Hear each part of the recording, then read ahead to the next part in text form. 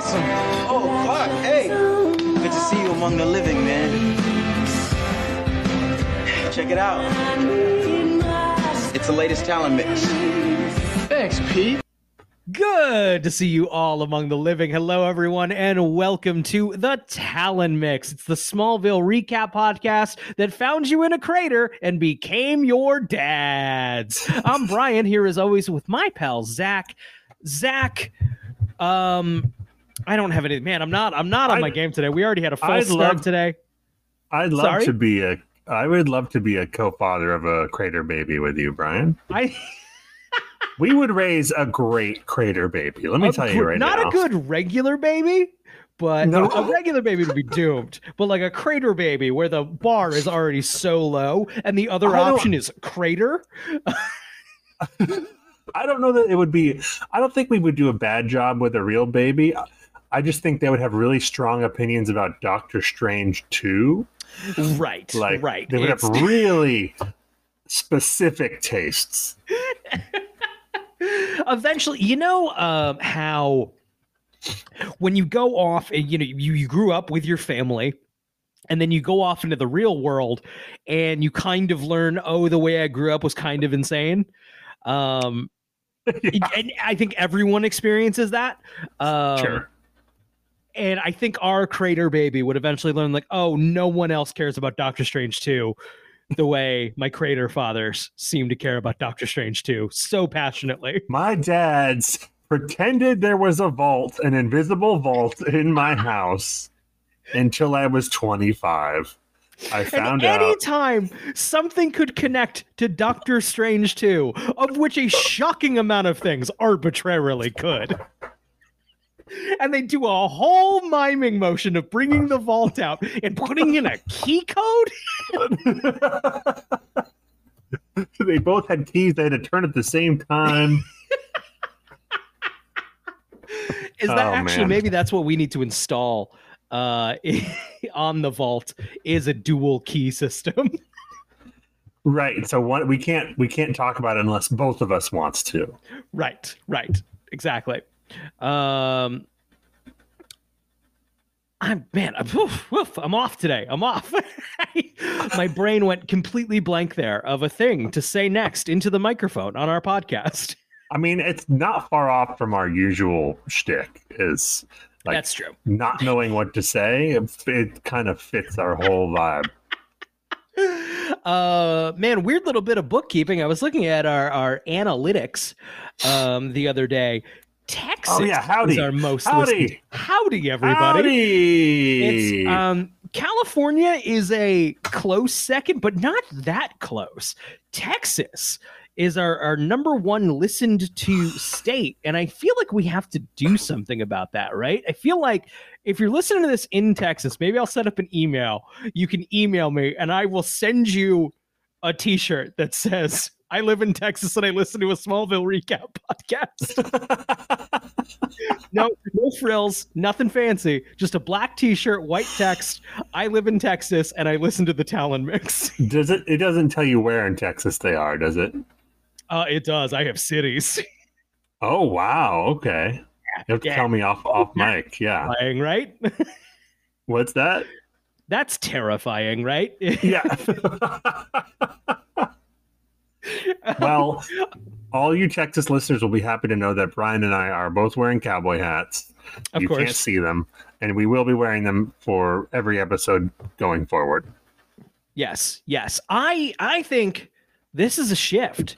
I think we can change Texas from being known for big hats, guns, and racism to being known for being big fans of a Smallville recap podcast.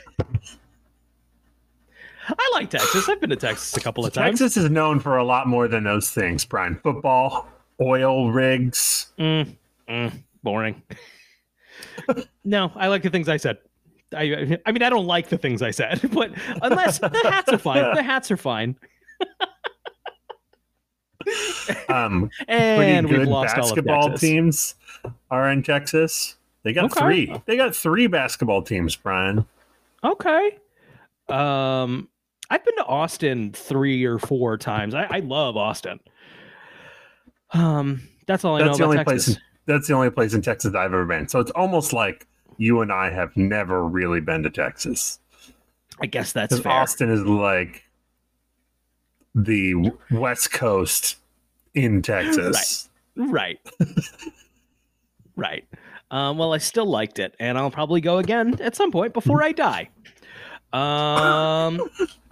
Zach, we watched this episode Ageless this week. It's fucking where we're hitting the end of season 4. And I think I can only describe it as you have venom for this episode. Yeah, I have venom. Accurate? I have venom for the A plot. Sure. So the majority of the episode. There is a B plot that I think is actually really good. And shockingly, it's about the Stones. Genuine question, does 2 scenes count as a B plot?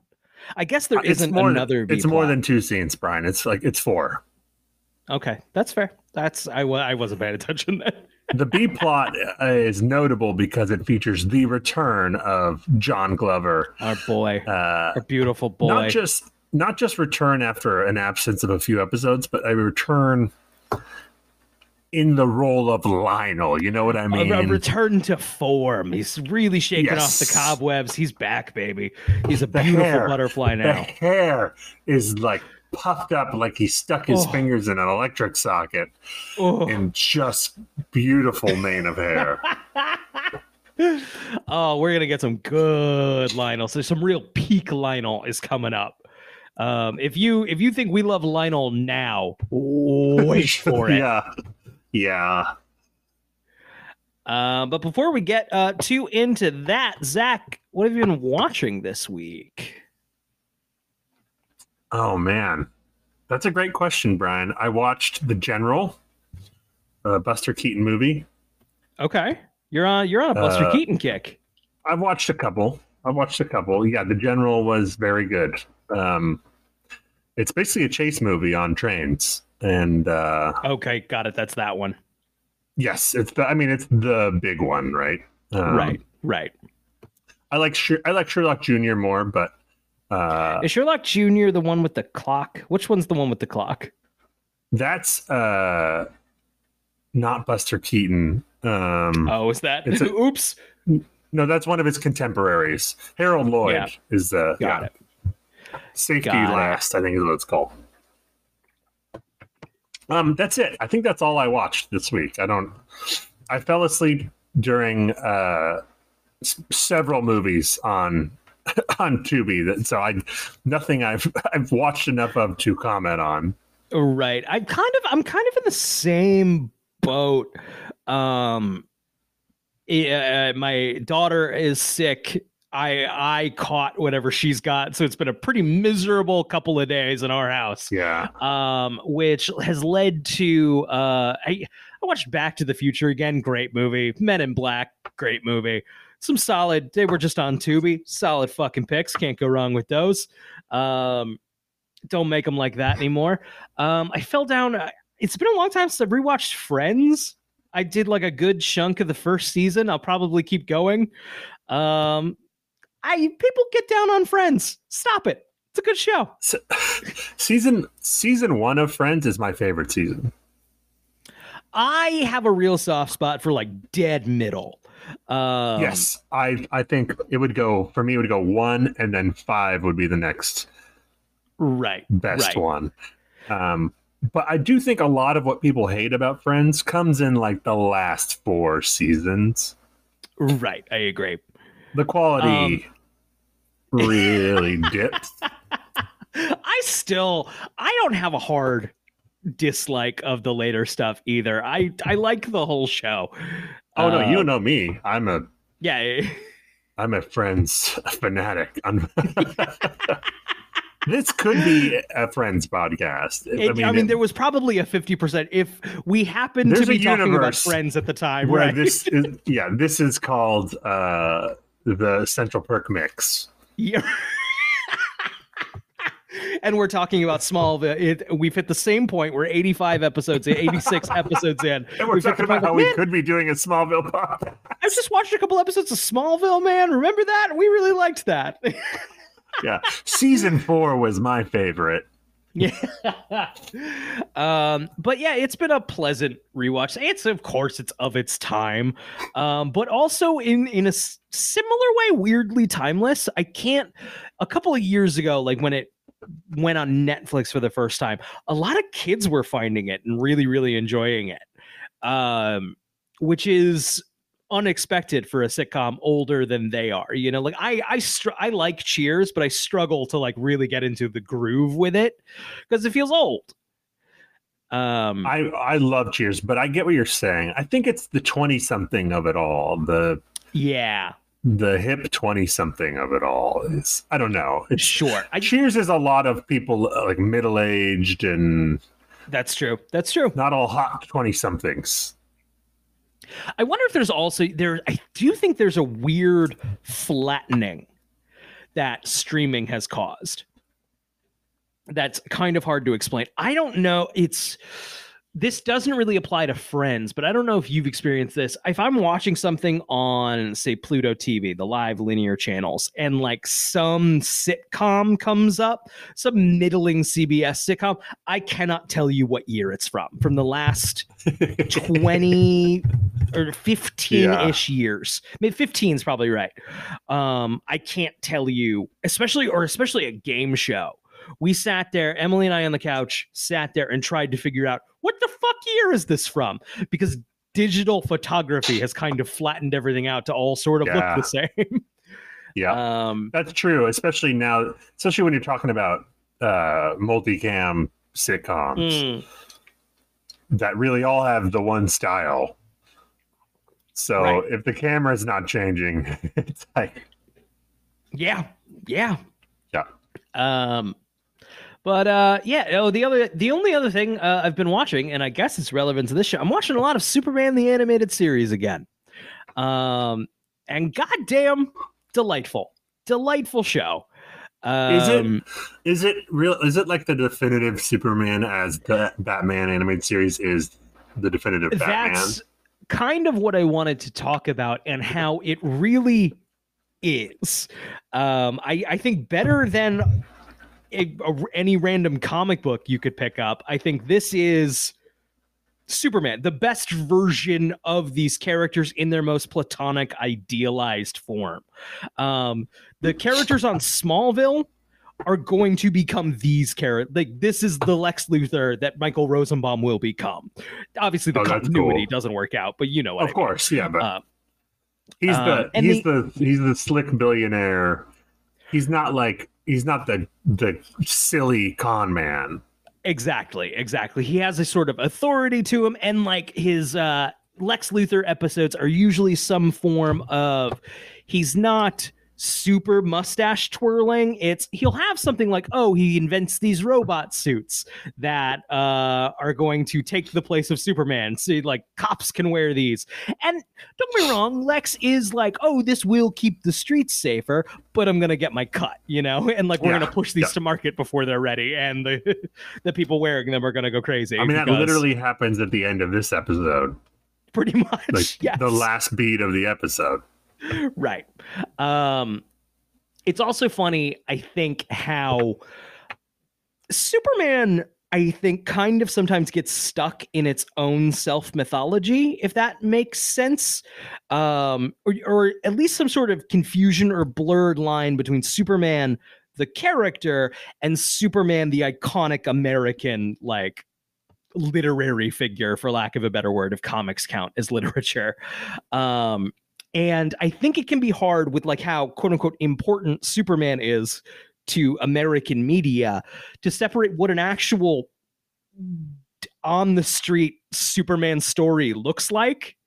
Because the Christopher Reeve movie, like the Superman, the movie, the best Superman movie, is just a biopic of Superman. It's not quote unquote a good Superman story. No, it's all about the mythology, right? Right. And then Superman Returns was so reverent to that, to its own like detriment. And then I watched Man of Steel. We'll talk about that at some point. But this is Superman, the animated series has this perfect, brilliant, kind of cheesy B-level sci-fi stories of, some fucking robot goes crazy or an alien does something and Superman's got to figure it out. And yes. Great. It's great. And they're self-contained, but also there's a continuity to them of if Bizarro gets locked in a dimension and that's where he's kept, the next time Bizarro shows up, they'll explain how he got out of the dimension Superman left him in. Great. It's great. I just I think it's Batman the animated. Everyone loves Batman the animated series, and Superman's kind of its forgotten brother. It's really, really good. I never really watched it. I watched the crossover, but I need to give that a watch. We should do a couple for maybe not the whole show, but like a couple select episodes, maybe in one. I think would be fun. Yeah, we should at least do the first one. Yeah, definitely. And Justice League's really good too. I've only seen a handful of smattering of episodes of that through the years, but it's all really good. Those are all technically in the same continuity as the animated series. They are, yeah. They are all run by this guy Bruce Timm. He created all the shows, and that's their own continuity. But the continuity is self-contained stories, like right, yeah. I just know they kind of do they close the loop on Batman and Batman Beyond in the Justice League show at some point. Justice League Unlimited, right? Yes, yeah. I believe that's the finale of Justice League Unlimited. Oh wow! So it's really a finale for Batman Beyond, right? Exactly. But man, I think they are exactly what I kind of wish comic books still were. Where I don't know, you see a spinning rack at a grocery store, and like this guy looks cool. Let's see what he's all about. Right. Superman the animated series. Give it a go if you haven't. And it's for kids. It's for kids, and that's okay. And not only is that okay, I think that's better. Yes. It's for kids, and you can enjoy it. I enjoy Toy Story. That's for kids. Right. I don't need there to be a dark and gritty Toy Story movie. Nope. In fact, that sounds terrible. I do wonder what that would be. I don't want to see it. I do want to see it. Let's be real. If they made it, I'd be like, well, I gotta see what this is. Toy Story movie. Look, you gotta pay attention to it, Zach. It's a deconstructivist interpretation. Brian, okay, I think we should just make this a weekly segment where we talk about whatever crazy shit Zack Snyder said this week. Perfect. Until he runs for president and gets elected, and then it won't be fun anymore. Right.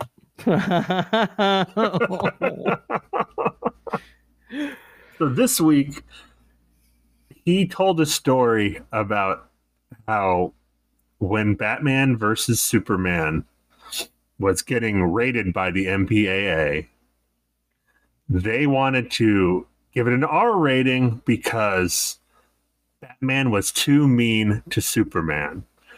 And when Zack Snyder questioned this, they suggested that maybe Batman can be mad at him at first, and then they quickly become friends.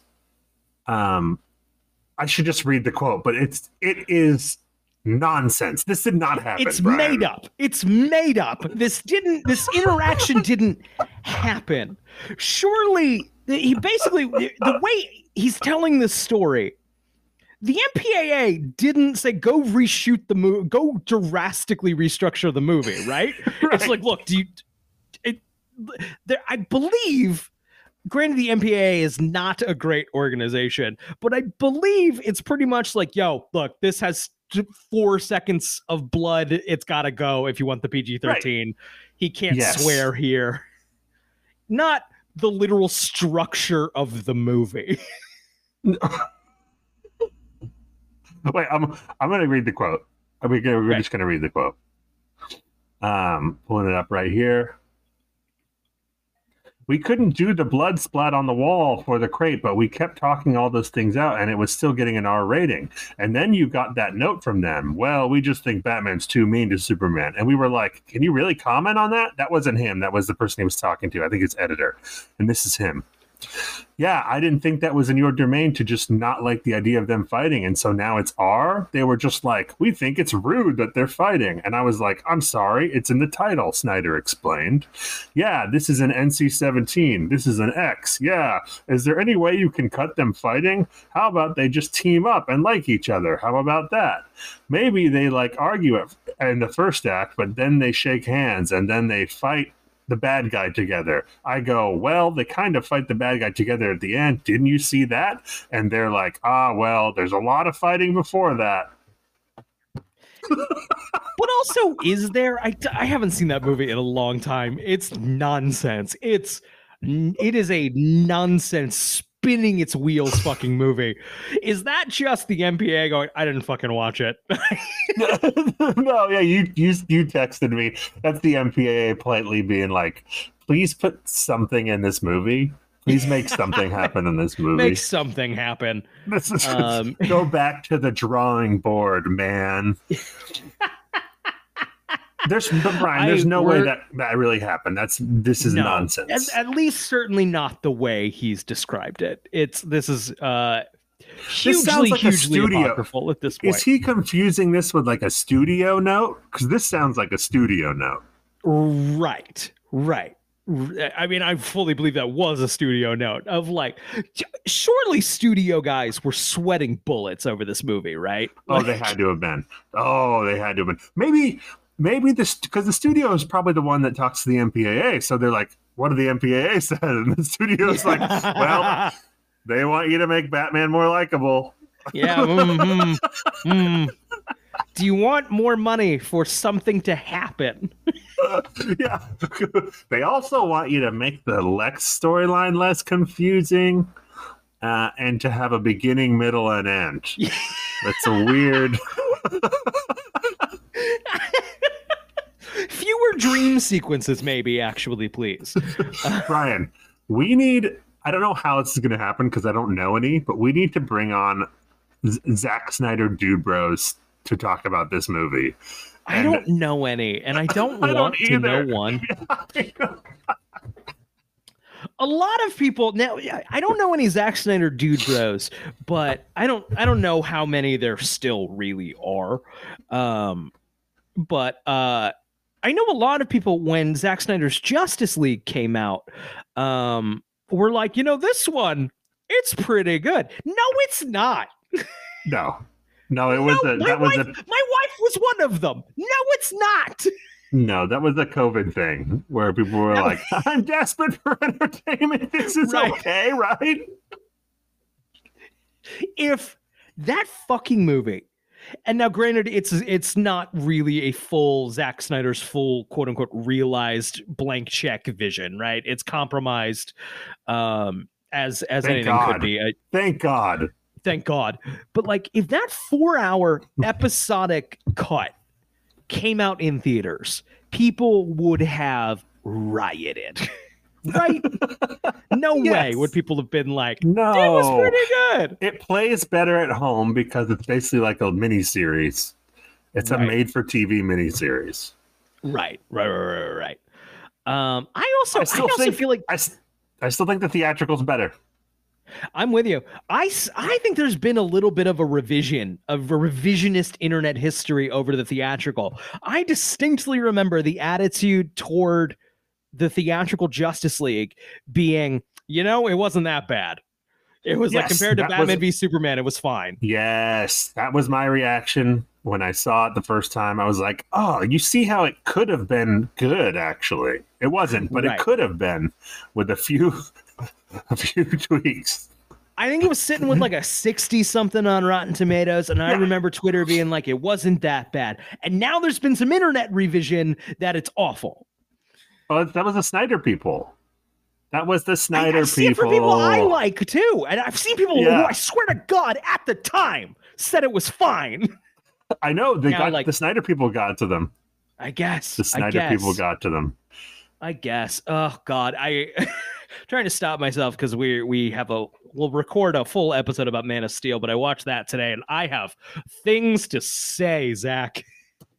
It'll be interesting because I actually like Man of Steel I'll say that.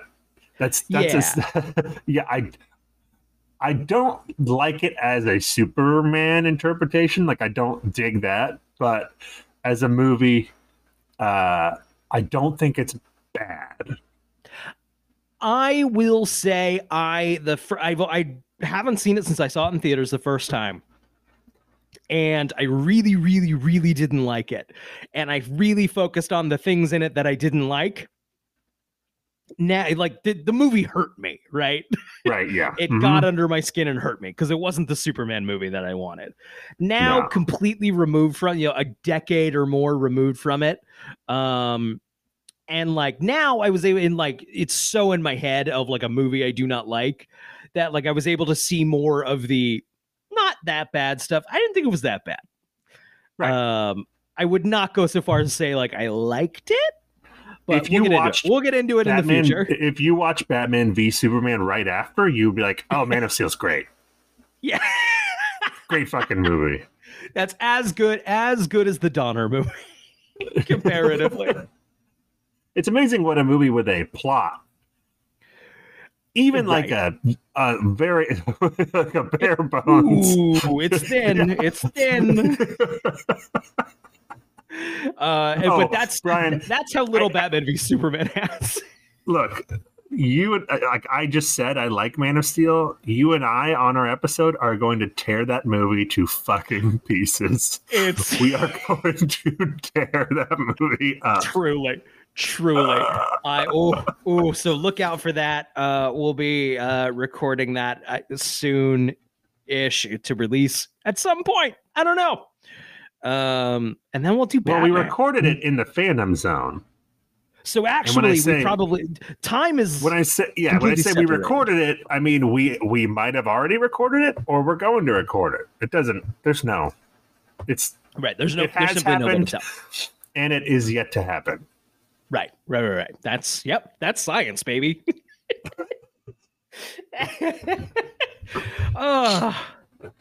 Anything else? Oh, yeah. Last thing, Brian. This is not related to entertainment at all. This is just a thought I had, and I wanted to see if you could relate. Sure. I realized this yesterday. There is nothing in my life that gives me more existential dread than shopping for clothes. Oh, sure. Yeah, I'm with you. Yeah, I had to get some items the other day, and I just, it takes a few hours. You're out there, you're trying things on. What is it about that makes me go, oh, life is meaningless? Life is utterly meaningless. Yeah.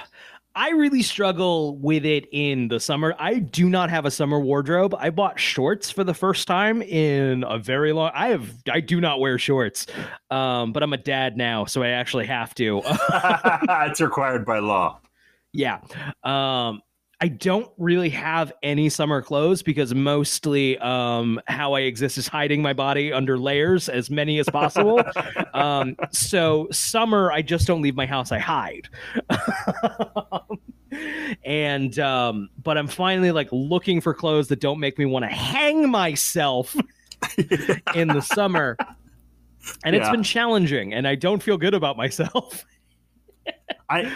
Part of it for me is also because of the odd shape of my body. I have a really long torso. Yeah, you fucking long torso freak. It's almost impossible to find stuff that fits me in the store. Sure. So that's part of it. I think it's just the existential dilemma of it all, like having to choose between two things and you don't give a fuck about the choice, but you still have to make it. Sure. That is the essence of existential dilemma. Like when someone's like, where do you want to eat? And you like really don't care, but you have to choose. Right. It's like, right. God, that's just shopping. That's clothes shopping. I have no opinion. I have no sense of fashion. And I have to choose. Like, that's what I'm like, I want a partner, a significant other, just so they can tell me what to buy. Please just come with me to the store and tell me what to buy. I'm kind of into the idea. I haven't fully committed. I'm kind of into the idea of a very minimalist wardrobe. Just like, look, all you need like 4 gray t-shirts, a couple of button downs. Yeah, I think I'm going to start wearing the same thing every day, like Waldo or something, just so Yeah, there you go. I don't have to worry about it. Yeah, that makes sense. That's why in sci-fi movies in the future, they're always wearing the same thing every day, because they're just like, they figured it out. Oh, this is easier. I'm with you. Yeah. It's rough shit. It's rough out there. Especially I've moved on from the graphic tee phase of my life. Wait, I can see you're wearing a graphic tee under that. I am wearing a t-shirt with an American flag on it. Is this for Texas? I've told this story before on Brian and Eric. On Brian and Eric Don't Belong Here, but I'll keep a very, very condensed version here. We went to a paranormal convention in Connecticut.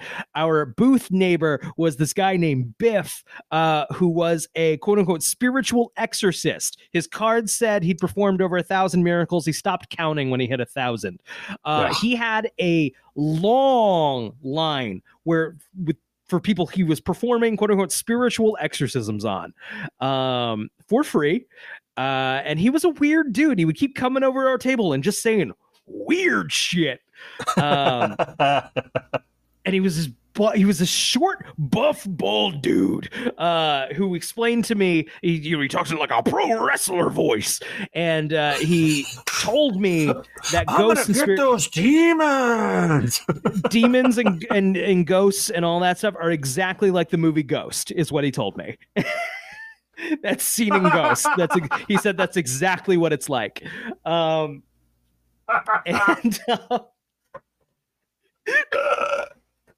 so obviously, I say to my partner Eric, one of us has to go get exercised by Biff.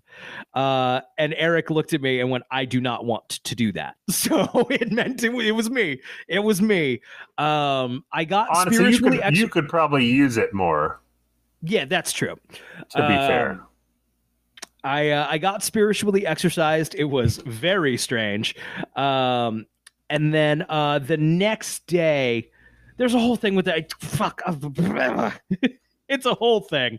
But the next day,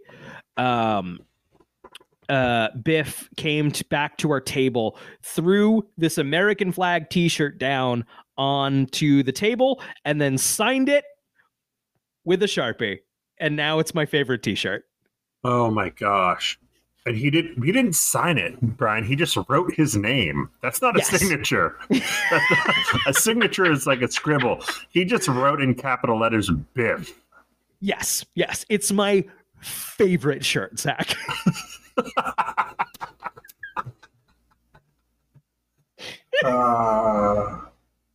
You and I should walk around Canada with it. You could wear that, and I could wear my USA Deal With It shirt. Oh man, I didn't go into the full details of the exorcism, but Biff at one point, and he's like staring at me in the eye. His face is so close to mine. Not COVID safe, I'll say that for sure. And he looks at me and he goes, "Brian, now we're all on our own journeys in this life. Is it okay if I say the Lord's Prayer?" Like, Biff, you do what you got to do, buddy. You get these demons out of me. So Biff, his face right up on mine, eye contact, just eyes wide, just like, "Our Father who art in heaven," just screaming it at me. It was amazing. It was incredible. Hallowed be thy name. Pretty much how it went. Thy kingdom come. Oh my God, that's amazing. Oh, that's great. Oh, we got to get Biff on the show. We haven't gotten Biff on Brian and Eric, but he wanted to do our show a little too bad. But wow. he was one of those guys who I think if we had him on the show, we could have just said a couple of things and he would have just gone for the hour. You know, it would have been the easiest recording hour in history. So your story about Biff reminded me today I was at the gym and there was a guy who was a walking cliche of gym rat guy. He walked out of an SNL sketch and into the real world. He was with a lady, and he was a massive human being, to the point where, like, I wouldn't even call him in shape, because I don't know if he has any mobility. It's just like muscle, muscle. And it seemed a lot of upper body muscle. It was like, I don't know how much leg stuff he was doing, but he was lifting massive weights. And every time he did, he was making a sound that was like part pain, part sexual, like,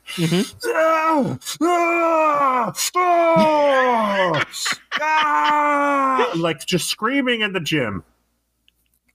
And he's doing this workout, this ab workout, and making those noises. And then he looks up to the lady who's next to him, just watching, who's there with him. And he goes, every time I start to feel pain, I go, "You're not done, fucker."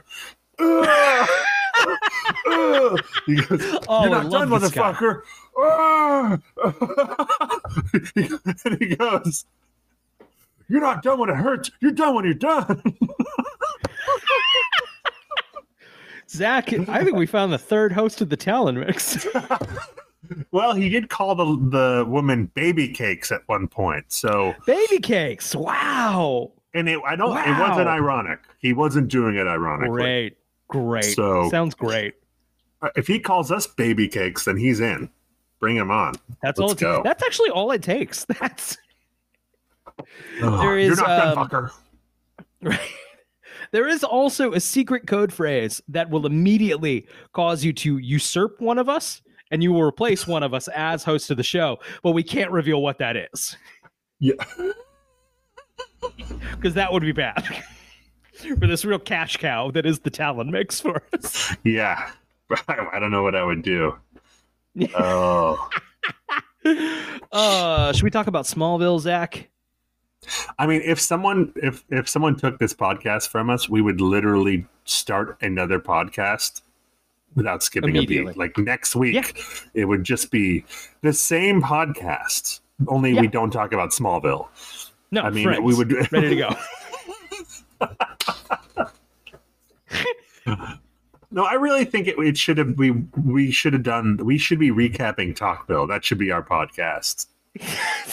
So, because then we're recapping Smallville. We recap the episode and their coverage of the episode. Yeah. I mean, yeah. We fucked up. It's too late now. What incentive could we do? What to, like, I don't know if it's like reviews. I don't know if it's 5-star ratings on your podcasting platform of choice, but like we will recap 5 episodes of Talkville. We'll figure it out. It's called Talking Talkville, baby. That's good shit. What if we started that? Yeah, what if we started that podcast just to promote this one? Like we do like 4 episodes of that, just so the Talkville people will go, oh, there's this better Smallville recap podcast out there. Where they also talk about Doctor Strange once in a while, right. You know. With 2 guys you don't know. No, have never heard of. But we're funnier than they are. Okay. I believe it. We are, Brian, they are much more talented than we are, but we're funnier. Okay? They can't take that from us. They're better looking, they're richer, they're more talented. But we're funny. Okay, yeah, let's talk about the book.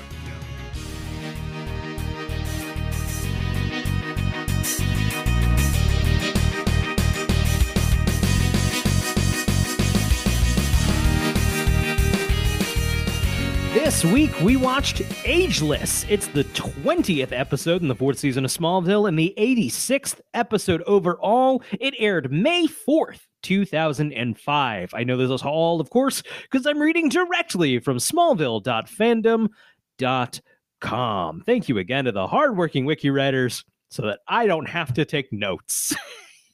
And to thank you, we're going to criticize you constantly. It's in the early dark days of this podcast that are truly dark because I didn't upload them, but so truly dark. We just tried to recap them kind of from notes and memory, and I quickly was like, this is not sustainable for me. The second this becomes homework, I'm not doing it. So thank you, Wiki. A young man and a pregnant woman are in a car trying to call 911. Suddenly, the woman screams, "Car!" As soon as if an episode opens with a car, I'm like, "Oh, come on!" It's the classic Chekhov's car in Smallville. Yeah. So her abdomen begins to glow. The man drives the car off the road and then apologizes as he makes a hasty exit. I don't know about that phrase. He leaves the car. He gets out of the car. He's like, I gotta go. Yeah. I can't do this shit. The car explodes in a burst of light, startling Clark and Lana, who are driving by. They go to investigate and find a crater where the car was, along with a crying baby.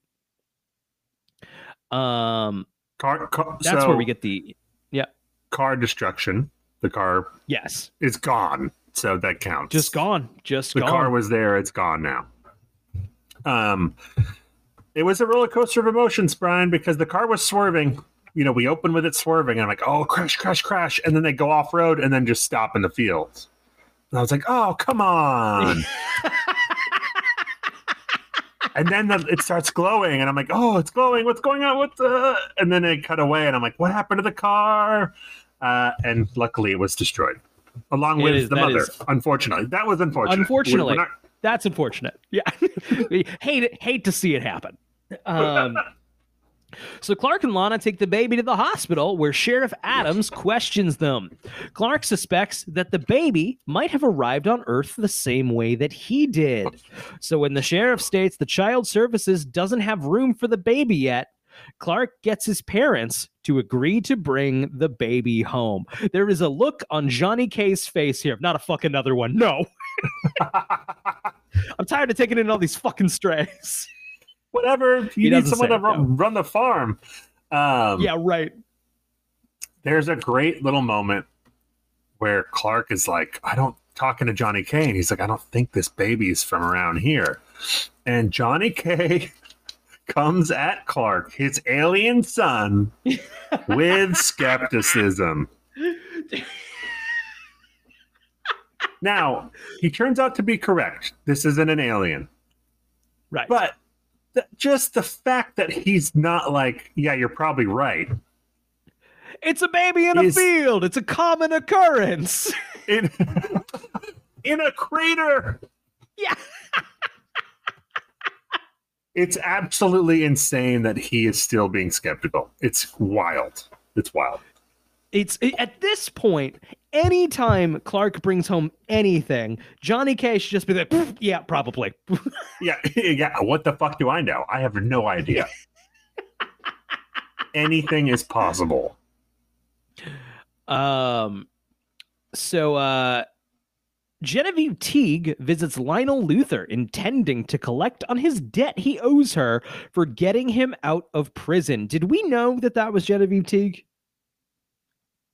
Not or until were they now. doing some sloppy band-aiding here? Yes. I mean, yeah, we definitely didn't know until now. I don't know if it was band-aiding or if it was like, we'll come up with something interesting. And then they finally were like, we can't come up with anything. We'll just make it. It's her. Right. Was it? Am I crazy? Am I remembering this incorrectly? It was Margot Kidder in the car, right? No. I'm making that up? Wow. No, I think when he got in the car, they didn't show who it was. Got it. Okay. Maybe I just thought it was going to be Margot Kidder, and then that's how I'm remembering it. Yeah. Because human memory is incredibly fallible. So this storyline still blows, but it is a very smart move to give John Glover and Jane Seymour scenes together. it's you can't go wrong, right? It's like duh. It's also funny how whenever two adult actors are, especially like John Glover and a guest star, it does feel like it's for the kids. But they're still chewing it up big time. I mean, it was the same thing with Rutger Hauer. You get another adult professional actor, like, sorry, that sounds insulting, but like experienced actor. Yeah. And just someone, and John Glover's like, ooh, new toys to play with. We can just, let's go. Good stuff. It's a good scene. I mean, yeah, the things they are saying is still gobbledygook garbage, but well, it's good. There's the good lines of dialogue. It's just the plot is nonsense that no one cares about. But it's so good to have him back. I'm just so happy to have him back. This is the rare episode that the Genevieve Teague storyline is the good part of the episode. Yeah, right. So Genevieve wants the Crystal of Air, but Lionel maintains that neither he nor Lex have it and suggests that Jason does. Jason does not appear in this episode. Also, John Glover at one point says, "What do you want me to do? Give him a good spanking?" Talking about Lex.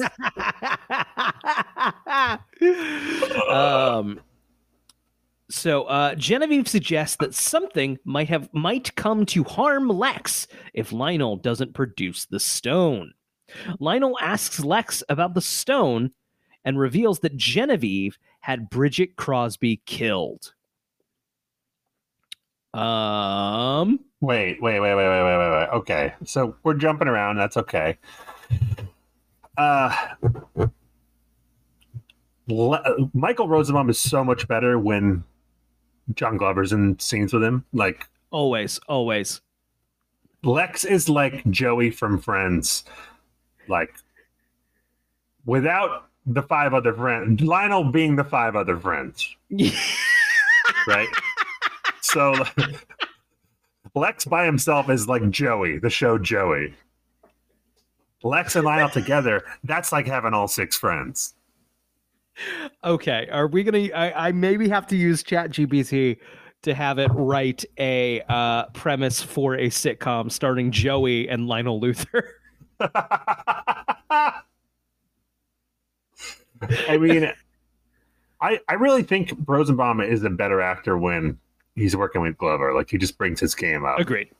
So much. There's a great moment here where Lionel, like, you know, he pleads with him. He's like, we only have so much time left. Like, I love you. And Rosenbaum does this fantastic nonverbal acting where he's just like, okay, you know, like I don't fucking want to hear it. It's so good. Right. So good. At school the next day, Clark asks Chloe to track down the 911 call. Clark and Lana babysit the baby, who they have decided to name Evan since they found him in Evans Field. There's a scene here. It was very funny watching them with the baby because that is now the one thing that I'm like currently an expert on. I've spent the last 3 months primarily focused on keeping a screaming, shitting thing alive. There is Clark is feeding the baby a full ass giant classic baby bottle. That baby is drinking maybe 2 ounces at the moment. Like that is, and you have also established that baby is drinking formula, and that formula is fucking expensive. 99% of my stress right now is how do I keep formula stocked in this house? So if an episode of this podcast goes up late, it's because I'm stressing about how to get more formula. That's like a $180 a week purchase. There's a bit. Sorry. No, you go ahead. No, go ahead. Go. There's a bit where Lana is going to come back to the house and Clark is like, well, maybe pick up more formula. Oh, yeah, that is a very expensive purchase Lana's being asked to just make. Yeah, that's a good call. Although she does live in her own apartment she must have money. She's got some source of money. That's true. That's true. Does she have did her parents have life insurance that covered? That must. It's a real Harry Potter situation. Listen, I know it's not likely, but like, it's just we should probably just get the full package. You're gonna want that meteor coverage. How embarrassed would you be? if you I mean, you'd be even more embarrassed if you just stood there and looked at it while it came right at you. That'd be ridiculous. So there's a moment here where Clark needs to warm up the formula, so he uses his heat vision, right? Which means he had a boner while holding the baby. Yes. Not good, Clark. Not good. Not a good look. Not a good look. In the kitchen with his family there. Come on. Clark, keep it under control. Clark is very good at taking care of the baby, but he then decides that he probably shouldn't get too attached just in case the father is still around. Lana reasons that the father abandoned the baby and he is an orphan like them. Just saying, it's Lana has no obligation to this baby. Lana keeps coming over. Lana is hot for Clark being good with the baby. She is into it. This is another thing I don't like about this episode. Last episode, we finally get the reunification of Lana and Clark. Basically, the end of the episode. Although the scene cuts short before they kiss or anything. It's just implied like, oh, let's get back together. This episode, we don't know what is their status. They haven't kissed yet. We haven't seen them kiss. Right. We just went from like nothing to we're getting back together to we're going to raise a kid together. I don't know if we have a hard they're getting back together. I think I'm okay with them being in the weird space. I just need... I don't know. It just felt like this episode... She still has a boyfriend at this time. This episode could have been plopped out of any time and put here. I do love they were in, after spending no time together this season, they were in a car together, obviously, when they found the baby. I was like, what was going on there? Yeah, exactly. Yeah, what were you doing? Lana still has a boyfriend. I don't think she's still with Jason. I think they have a... They did fight. They fought. I don't think they had an official breakup, but he was kind of a little grabby. I guess, maybe that was a peace out situation.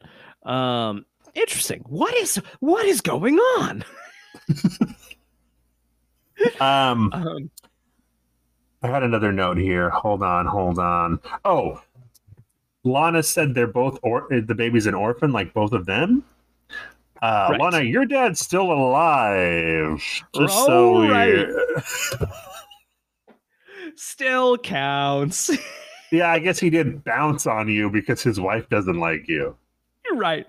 It's never to be seen again.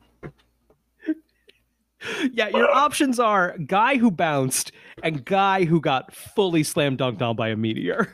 Not an awesome selection of father figures.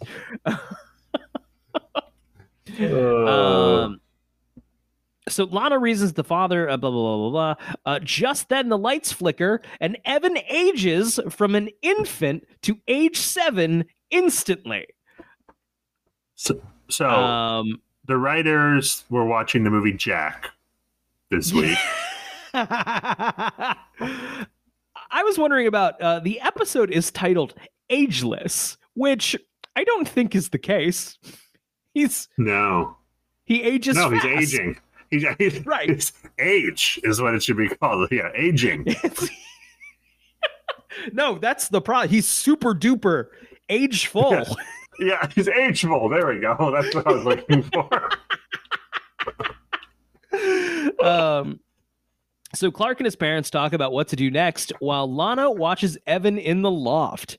Evan already knows how to talk and read and appears to be brighter than most 7-year-olds. He tells Lana that he read the encyclopedia all the way to the letter W. and says he wants to see a real windmill someday. This seems pretty attainable. Yeah, we could literally. It's a 10-minute drive. Right. Right now, we can go see a windmill. Kid, I'm gonna blow your fucking mind. Yeah. So buckle up. going into this next paragraph here, they realize they have to do something about this kid, right? Someone different wrote this wiki. They're not as ingrained here. We got to fill in some gaps to describe this narratively. Sure. But they're like, yo, we have to go talk to someone who could maybe help us out with this. And they decide to go to Lex Luthor. Brian, Lex Luthor. Yes. That's not totally a wild decision, is it? It is. It is. You don't trust him with your own secret. So you're just like, anyway, here's this kid. He's a real fucking weirdo. Right. But the alternative is Smallville Medical. That's true. Lex has specialists, baby. You show up to Smallville Medical with like, yo, that baby just became a 7-year-old. It's like, yeah, that sounds right. The math checks out. Oh, internet trouble. Did I disappear for you, Brian? For you did. Yeah, I was gone for a second. Okay. You're back. We were talking about Smallville Medical. Right. I don't buy him going to Lex. I don't buy it at all. I don't know. He's the billionaire friend who bails them out sometimes, right? Yeah, but like the last interaction we had with Lex, they fully like it was like, I'm glad I have friends looking out for me. Yeah. Oh no. Yeah. It's another reason this episode blows. We're just like, this could have been anywhere. Right. Clark and his parents talk about what to do next. Well, we're fully past that. Oh, by the way, Lex says that Clark says that Lex has his top scientists on it. Right. That's really close to specialists. So close. I don't think that's enough. I don't either, but it's so close. He later says Lex has his team on it. It's just so close. The issue is, I believe the specialist, it's especially when it's a specialist from Metropolis.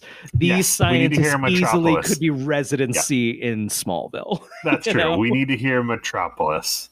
I think the Metropolis is really the name drop part of it. Right. He's really got to be helicoptering someone in, you know? He can't go down to the lab where they go every day. That's just Lex's usual resources. I got my doctor in Smallville, but he's from Metropolis. Yeah. That would count. He was born in Metropolis. They decided to take him to Lex's lab at Luthor Corp after an evaluation. Lex's doctors determine that Evan is storing energy at a high rate and expels it in one large burst, causing him to grow alarmingly quickly. Sure. Yeah. Lex suggests a bone marrow transplant might slow the energy storage, but he needs a match from a biological parent. Once again, sure. At one point, I things were kind of like clicking for him. Like, why do they need bone marrow? I don't care. I know this is obvious and goes without saying, but how sketchy and illegal is this? To be like, we're going to do experimental stuff on this human baby. Yep. We think bone marrow might help him. With this disease we just learned about 2 minutes ago. Once a baby goes from a baby to a 7-year-old in an instant, ethics are out the window, Zach. And that's why you go to Lex Luthor, baby. We're not here for ethics. We're here for results. Or also just no results at all. Just terrible terrible miscarriages of science. I mean, one or the other. Yeah, tomato, tomato.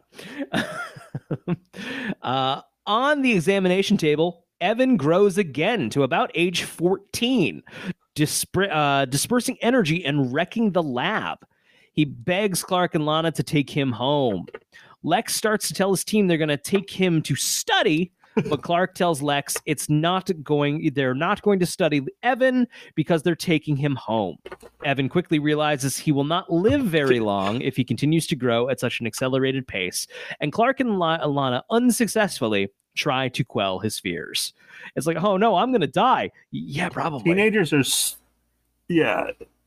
Teenagers are so annoying that, like, if he jumped from 7 to 14, I'd be like, yeah, right. Okay, no, we're done go. with you, buddy. Yeah, you're really obnoxious. You just took a turn towards the Anakin Skywalkers. Or just I haven't had the years of like caring for you that kind of has attached me to you. Now you're just gross and annoying and you smell bad. Right. And you look kind of weird. Got a real case of the Anakins. A real case of the Anakins. Clark leaves Evan with Lana to try to track down his father. Chloe traced the 911 call to a Smallville high school student, Karen Gallagher, who used to short out computer monitors. Apparently, she went to a party 1 week before and hooked up with a boy. Chloe uses an online invitation to track down Evan's father. Clark goes to the garage where the father, Tanner Sutherland, works as a mechanic. He confronts him and lectures him on responsibility. It's... Imagine like Clark just comes in and is like, hey, you got to be responsible. You got like, listen, I slept with a girl. The next day she was fully pregnant. No, I ran for it. I think you get freaked out and run for it pass. No, I was going to say, the real line is, I slept with her. A week later, she calls me over and she's fully, like 9 months pregnant or whatever. First of all, I would be like, obviously it's not mine. Or like, let's go to the doctor. Like, they didn't go to the doctor? Smallville Medical. Or did they go to Smallville Medical? Smallville Medical was like, it seems quicker than normal. But there's simply no way of knowing how long it's supposed to be. And I know we haven't done any tests, but you're definitely the father. So it looks like you from here. I can tell. Tanner denies having a son and tells Clark about how Karen claimed the baby was his after a 1 week pregnancy. He is also not interested in helping Evan. I think Tanner has legs to stand on. Yeah, I'm with Tanner here. I'm with Tanner.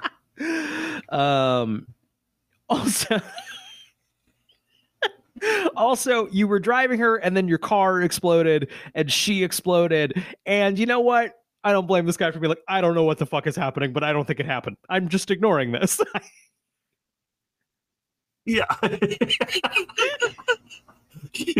I mean, what other options do you have? It's either I ignore this or I have a lot of questions about reality and how it works. And you're just talking to me about taking care of this baby. I'm not done with what the fuck. Right. Yeah. Hey, 17-year-old. Fuck. Yeah. Also, your kid's 14. What? Your kid's 14 and he kind of sucks. Clark returns and admits to Evan that he found his father. Evan is devastated that his father doesn't want anything to do with him and runs away. Lex reveals that the next time Evan grows, he will release enough energy to kill everyone around him, including himself. Lex wants to confine Evan to minimize the damage he will cause. Evan goes to Tanner's garage and the two argue. In the scuffle, Tanner accidentally falls back onto a mechanic's tool and is killed, and Evan runs away in horror. Yes, Zach, emphatically waving. There's no scuffle. Yeah. There's no scuffle. He shoves his 14-year-old child, and the impetus of his own shoving he pushes himself back into this metal thing that kills him instantly. Falls back. And then later Tanner's or Evan is like, it was an accident. I didn't mean to. You got shoved. That's all you did. No one in this episode has read even the previous page of the script in whatever scene they're shooting. It's like Memento style. They're just working through the script backwards, page by page.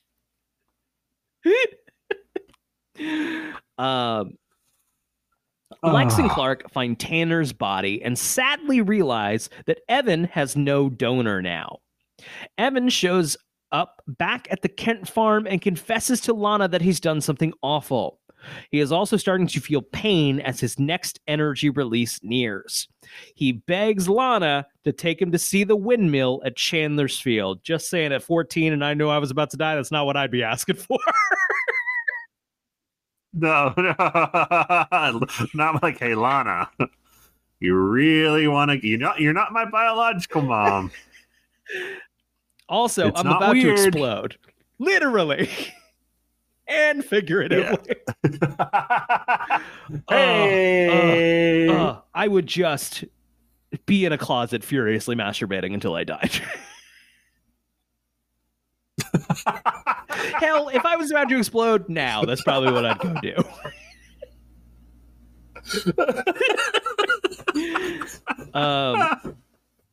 Clark learns from Chloe that power losses are occurring in a string around Smallville. They trace them to the windmill, where Lana and Evan are standing high above the field. Clark urges Lana to climb down as Evan doubles over in pain. Clark climbs up to be with Evan as he rapidly ages. Evan tells Clark that he is glad he and Lana were the ones that found him, with Clark replying that it was Evan who found them. Okay. Clark shields the blast with his body as Evan expels one more burst of energy, killing himself and destroying the windmill. Weird. This is a weird episode. How does Clark explain that to Lana? He shows up like, I got out of the blast radius just in time. His clothes are destroyed. Now, what really struck me here is that Lana has spent the weekend being okay with this baby who is rapidly aged into a young man and then explodes. And Clark, you can't be like, also I run fast and bullets don't hurt me. No, yeah. Every week that he doesn't tell her, it gets exponentially more absurd that he's not telling her. So after Evan's death, Lana and Clark talk about how she felt like she had purpose while caring for him. Well, when Lana showed Evan's favorite book to Clark, he told her that it was his favorite childhood book. It was The Velveteen Rabbit, and also how he used to imagine himself as the rabbit in the story. Here it is, the best scene in the episode. Lionel pays Genevieve a visit and pours her a glass of wine. Yes. Right. No. She pours. There was some pours the wine. Reconnaissance happening here. When she starts choking and collapses, Lionel reveals that he has poisoned her wine and dangles the antidote in her face. He tells her that if she ever threatens him or his family again, there will be dire consequences. He also forces the location of the crystal of water out of her. It's very good, but Lionel pulls out this little vial that has the antidote. And now, granted, I've never worked in props. I don't know if I had to come up with like the antidote prop, what I would have done. I don't think this was a good one. It looks like the antidote from Temple of Doom when when he's like, the poison you just drank, Dr. Jones. It is just a glass vial with like blue Kool-Aid in it. That looks not to be. There's also the great line Lionel says, I'm told that the pain will be excruciating. By who? Your poison guy? Would have a poison guy. Yeah, exactly. I just picture Lionel in like a sketchy guy's apartment, and he's like, man, this one really hurts. I'll take that. Yes, I'll take that one. Well, let me hear about the... Would you say that it would be excruciating? Okay, interesting. Yeah. Okay, now, good, one more time, the Maui Wowie. How did that work again? Okay, no. We'll do this. We'll do the excruciating pain one. Yes, well, yeah.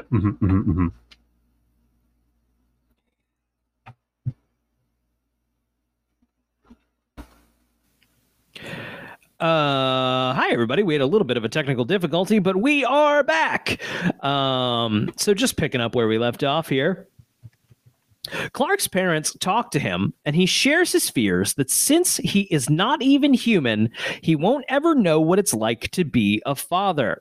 Martha and Jonathan point out that they are parents, even though they couldn't have children, and Clark looks thoughtful. You'd think a kid who's known he was adopted his entire life would, think of that, wouldn't need that pointed out.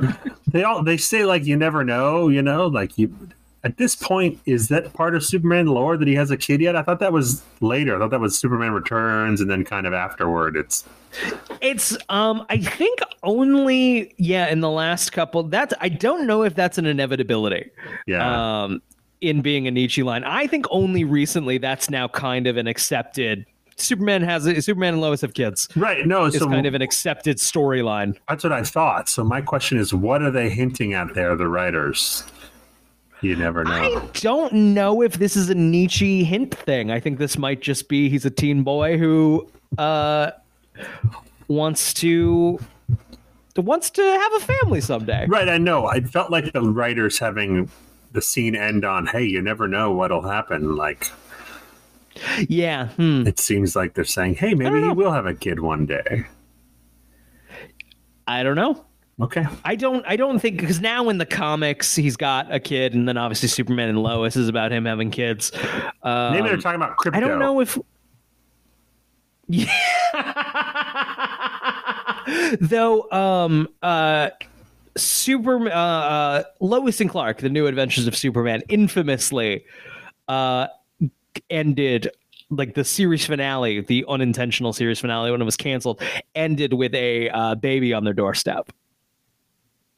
That was supposed to build up another season, and then it got canceled. Right. We'll have to do that show at some point for someday. So Clark goes to the Lex's mansion. Thanks, Wiki. To thank him for setting. I'm just reading verbatim here. Clark goes to the Lex's mansion to thank him for setting up thing with child services by claiming that Evan has died of pneumonia. Oh, whoa. I don't remember that. I don't remember that either, because all I remember is thanks for straightening things out with child services. And I wrote down, hey, that kid blew up. Yeah. Sorry. You remember that kid you let us watch for a few days? Don't worry about it. My rich friend says it's fine. Turns out they had a rare condition that made them age 14 years in one day and then blow up. So we don't have any evidence. We'll just call it a wash, right? We don't have any evidence of it. You're just gonna have to trust me. Are we good here? I'm really certain they don't say anything about pneumonia, but if they did, that doesn't work. No. Hey, the baby had pneumonia. We didn't take it to a hospital. Where's the body? We buried it. It's underground where he wanted. That's where he wanted. He had pneumonia and then blew up at the end of it. Classic baby grenade. You know how it goes. The thing is, if they didn't have that line, I wouldn't have given it a second thought. I wouldn't have been like... Wouldn't have thought about it. It is very funny. They're drawing attention to... Yeah. Oh, yeah, child services is going to want to know what the fuck is going on with this kid.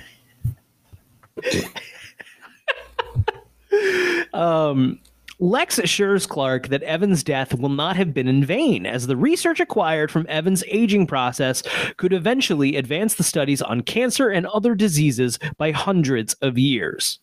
He tells Clark he'd be releasing the findings to help future generations. Clark wondered what kind of man Evan would have been. Once again here, reading directly from the wiki. Clark wondered what kind of man would Evan have been as a man. Oh no. And both started talking on how much of a capable parents they would be. Ooh.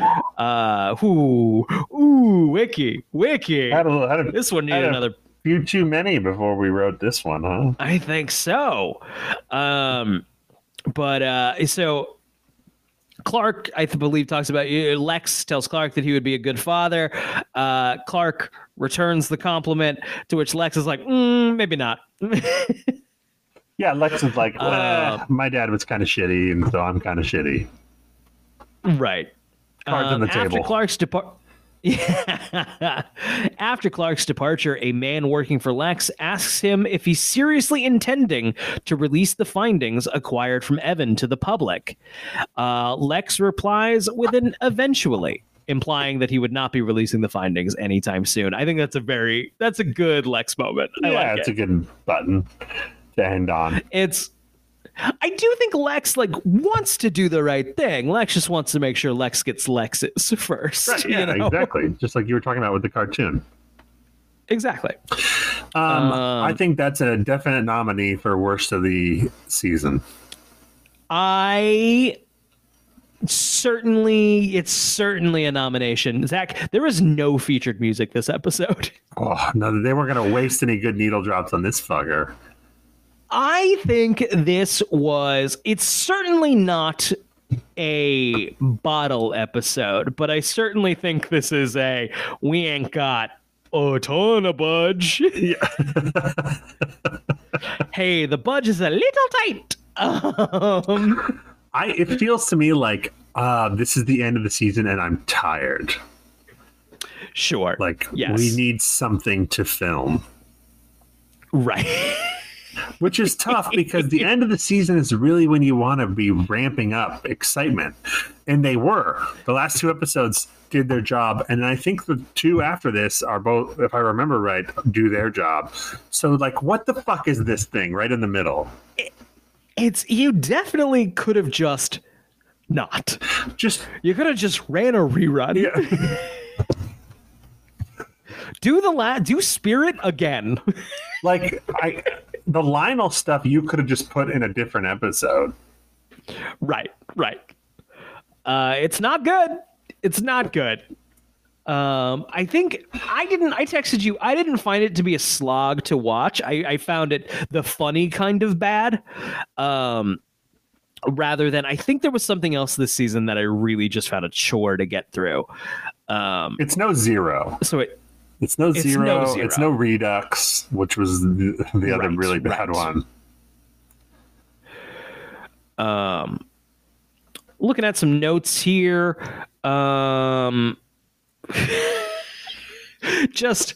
This is a long paragraph. I'm not going to read the whole thing. Just the first sentence here. This episode doesn't have any kind of main antagonist, although it does have plenty of antagonism. That's great. No Lois this episode. Honestly, don't worry, it would have to be. I think this wouldn't be a perfect fix. There'd be a lot of changes. This would have to be, a good script. This would be more fun for Clark and Lois. Oh, 100%. Poor Kristen Crook. They don't give her anything to do except for look longingly at Clark or the baby. They give her nothing. Right. Seriously. Lois would at least have fun lines. Right. Let's see. Lana didn't know that Evan was going to die. Then she probably didn't think anything when Clark covered Evan and then appeared okay, but she was almost able to see Clark running until the wiki. That's how bad the episode was. The person, that's what I'm. The person writing the wiki was like, "I'm at one draft. I'm just gonna stream of consciousness. We're gonna get this out." Oh, okay. This. In other media, we have here, this episode strangely mirrors an episode from the Batman-themed TV series Birds of Prey, where the huntress discovers a baby that rapidly ages every time he sleeps, who ultimately sacrifices himself to save the day and eventually dies in the same episode. Several producers from Smallville were producers for that show as well. I don't know. This was a pretty, like... I don't think much of that. I mean, it makes sense. They're desperate for an idea, and they're like, let's just do that again. Whoa, this is interesting. Either the wiki's not... Something here doesn't make sense. Something here does not add up, my friend. Jason Teague does not appear in this episode because Jensen Ackles was filming the pilot for his show Supernatural. The timeline here does not work out, right? Pilot? Though this would have been filmed long before it aired. But also I feel like they're writing him out because that doesn't explain. I assume Supernatural was already happening, and then that's why there's a hasty write out here. There is no source here on this. So we do not know if someone on the wiki was just guessing, you know? Yeah, I would like to know more.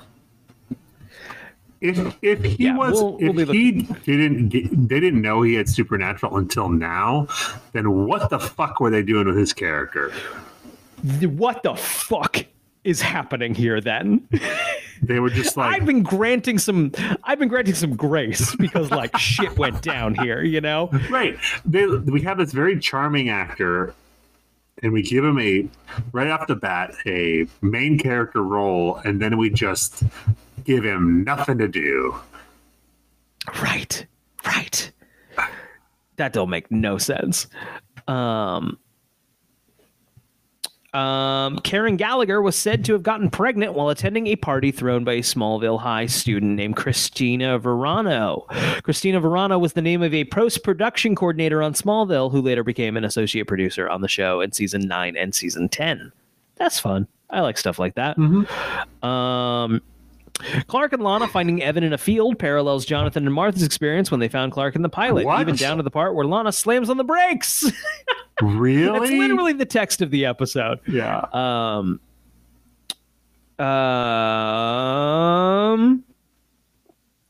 Okay, Evan's ability of rapid cell growth is harnessed and perfected by Lex to create clones. The later results are Project Ares and Project Gemini, as seen in Prototype, Kara, Gemini, and Persona. Okay. Clark will later reference the events of this episode in the episode Guardian. Guardian is a season 11 issue of the comic book.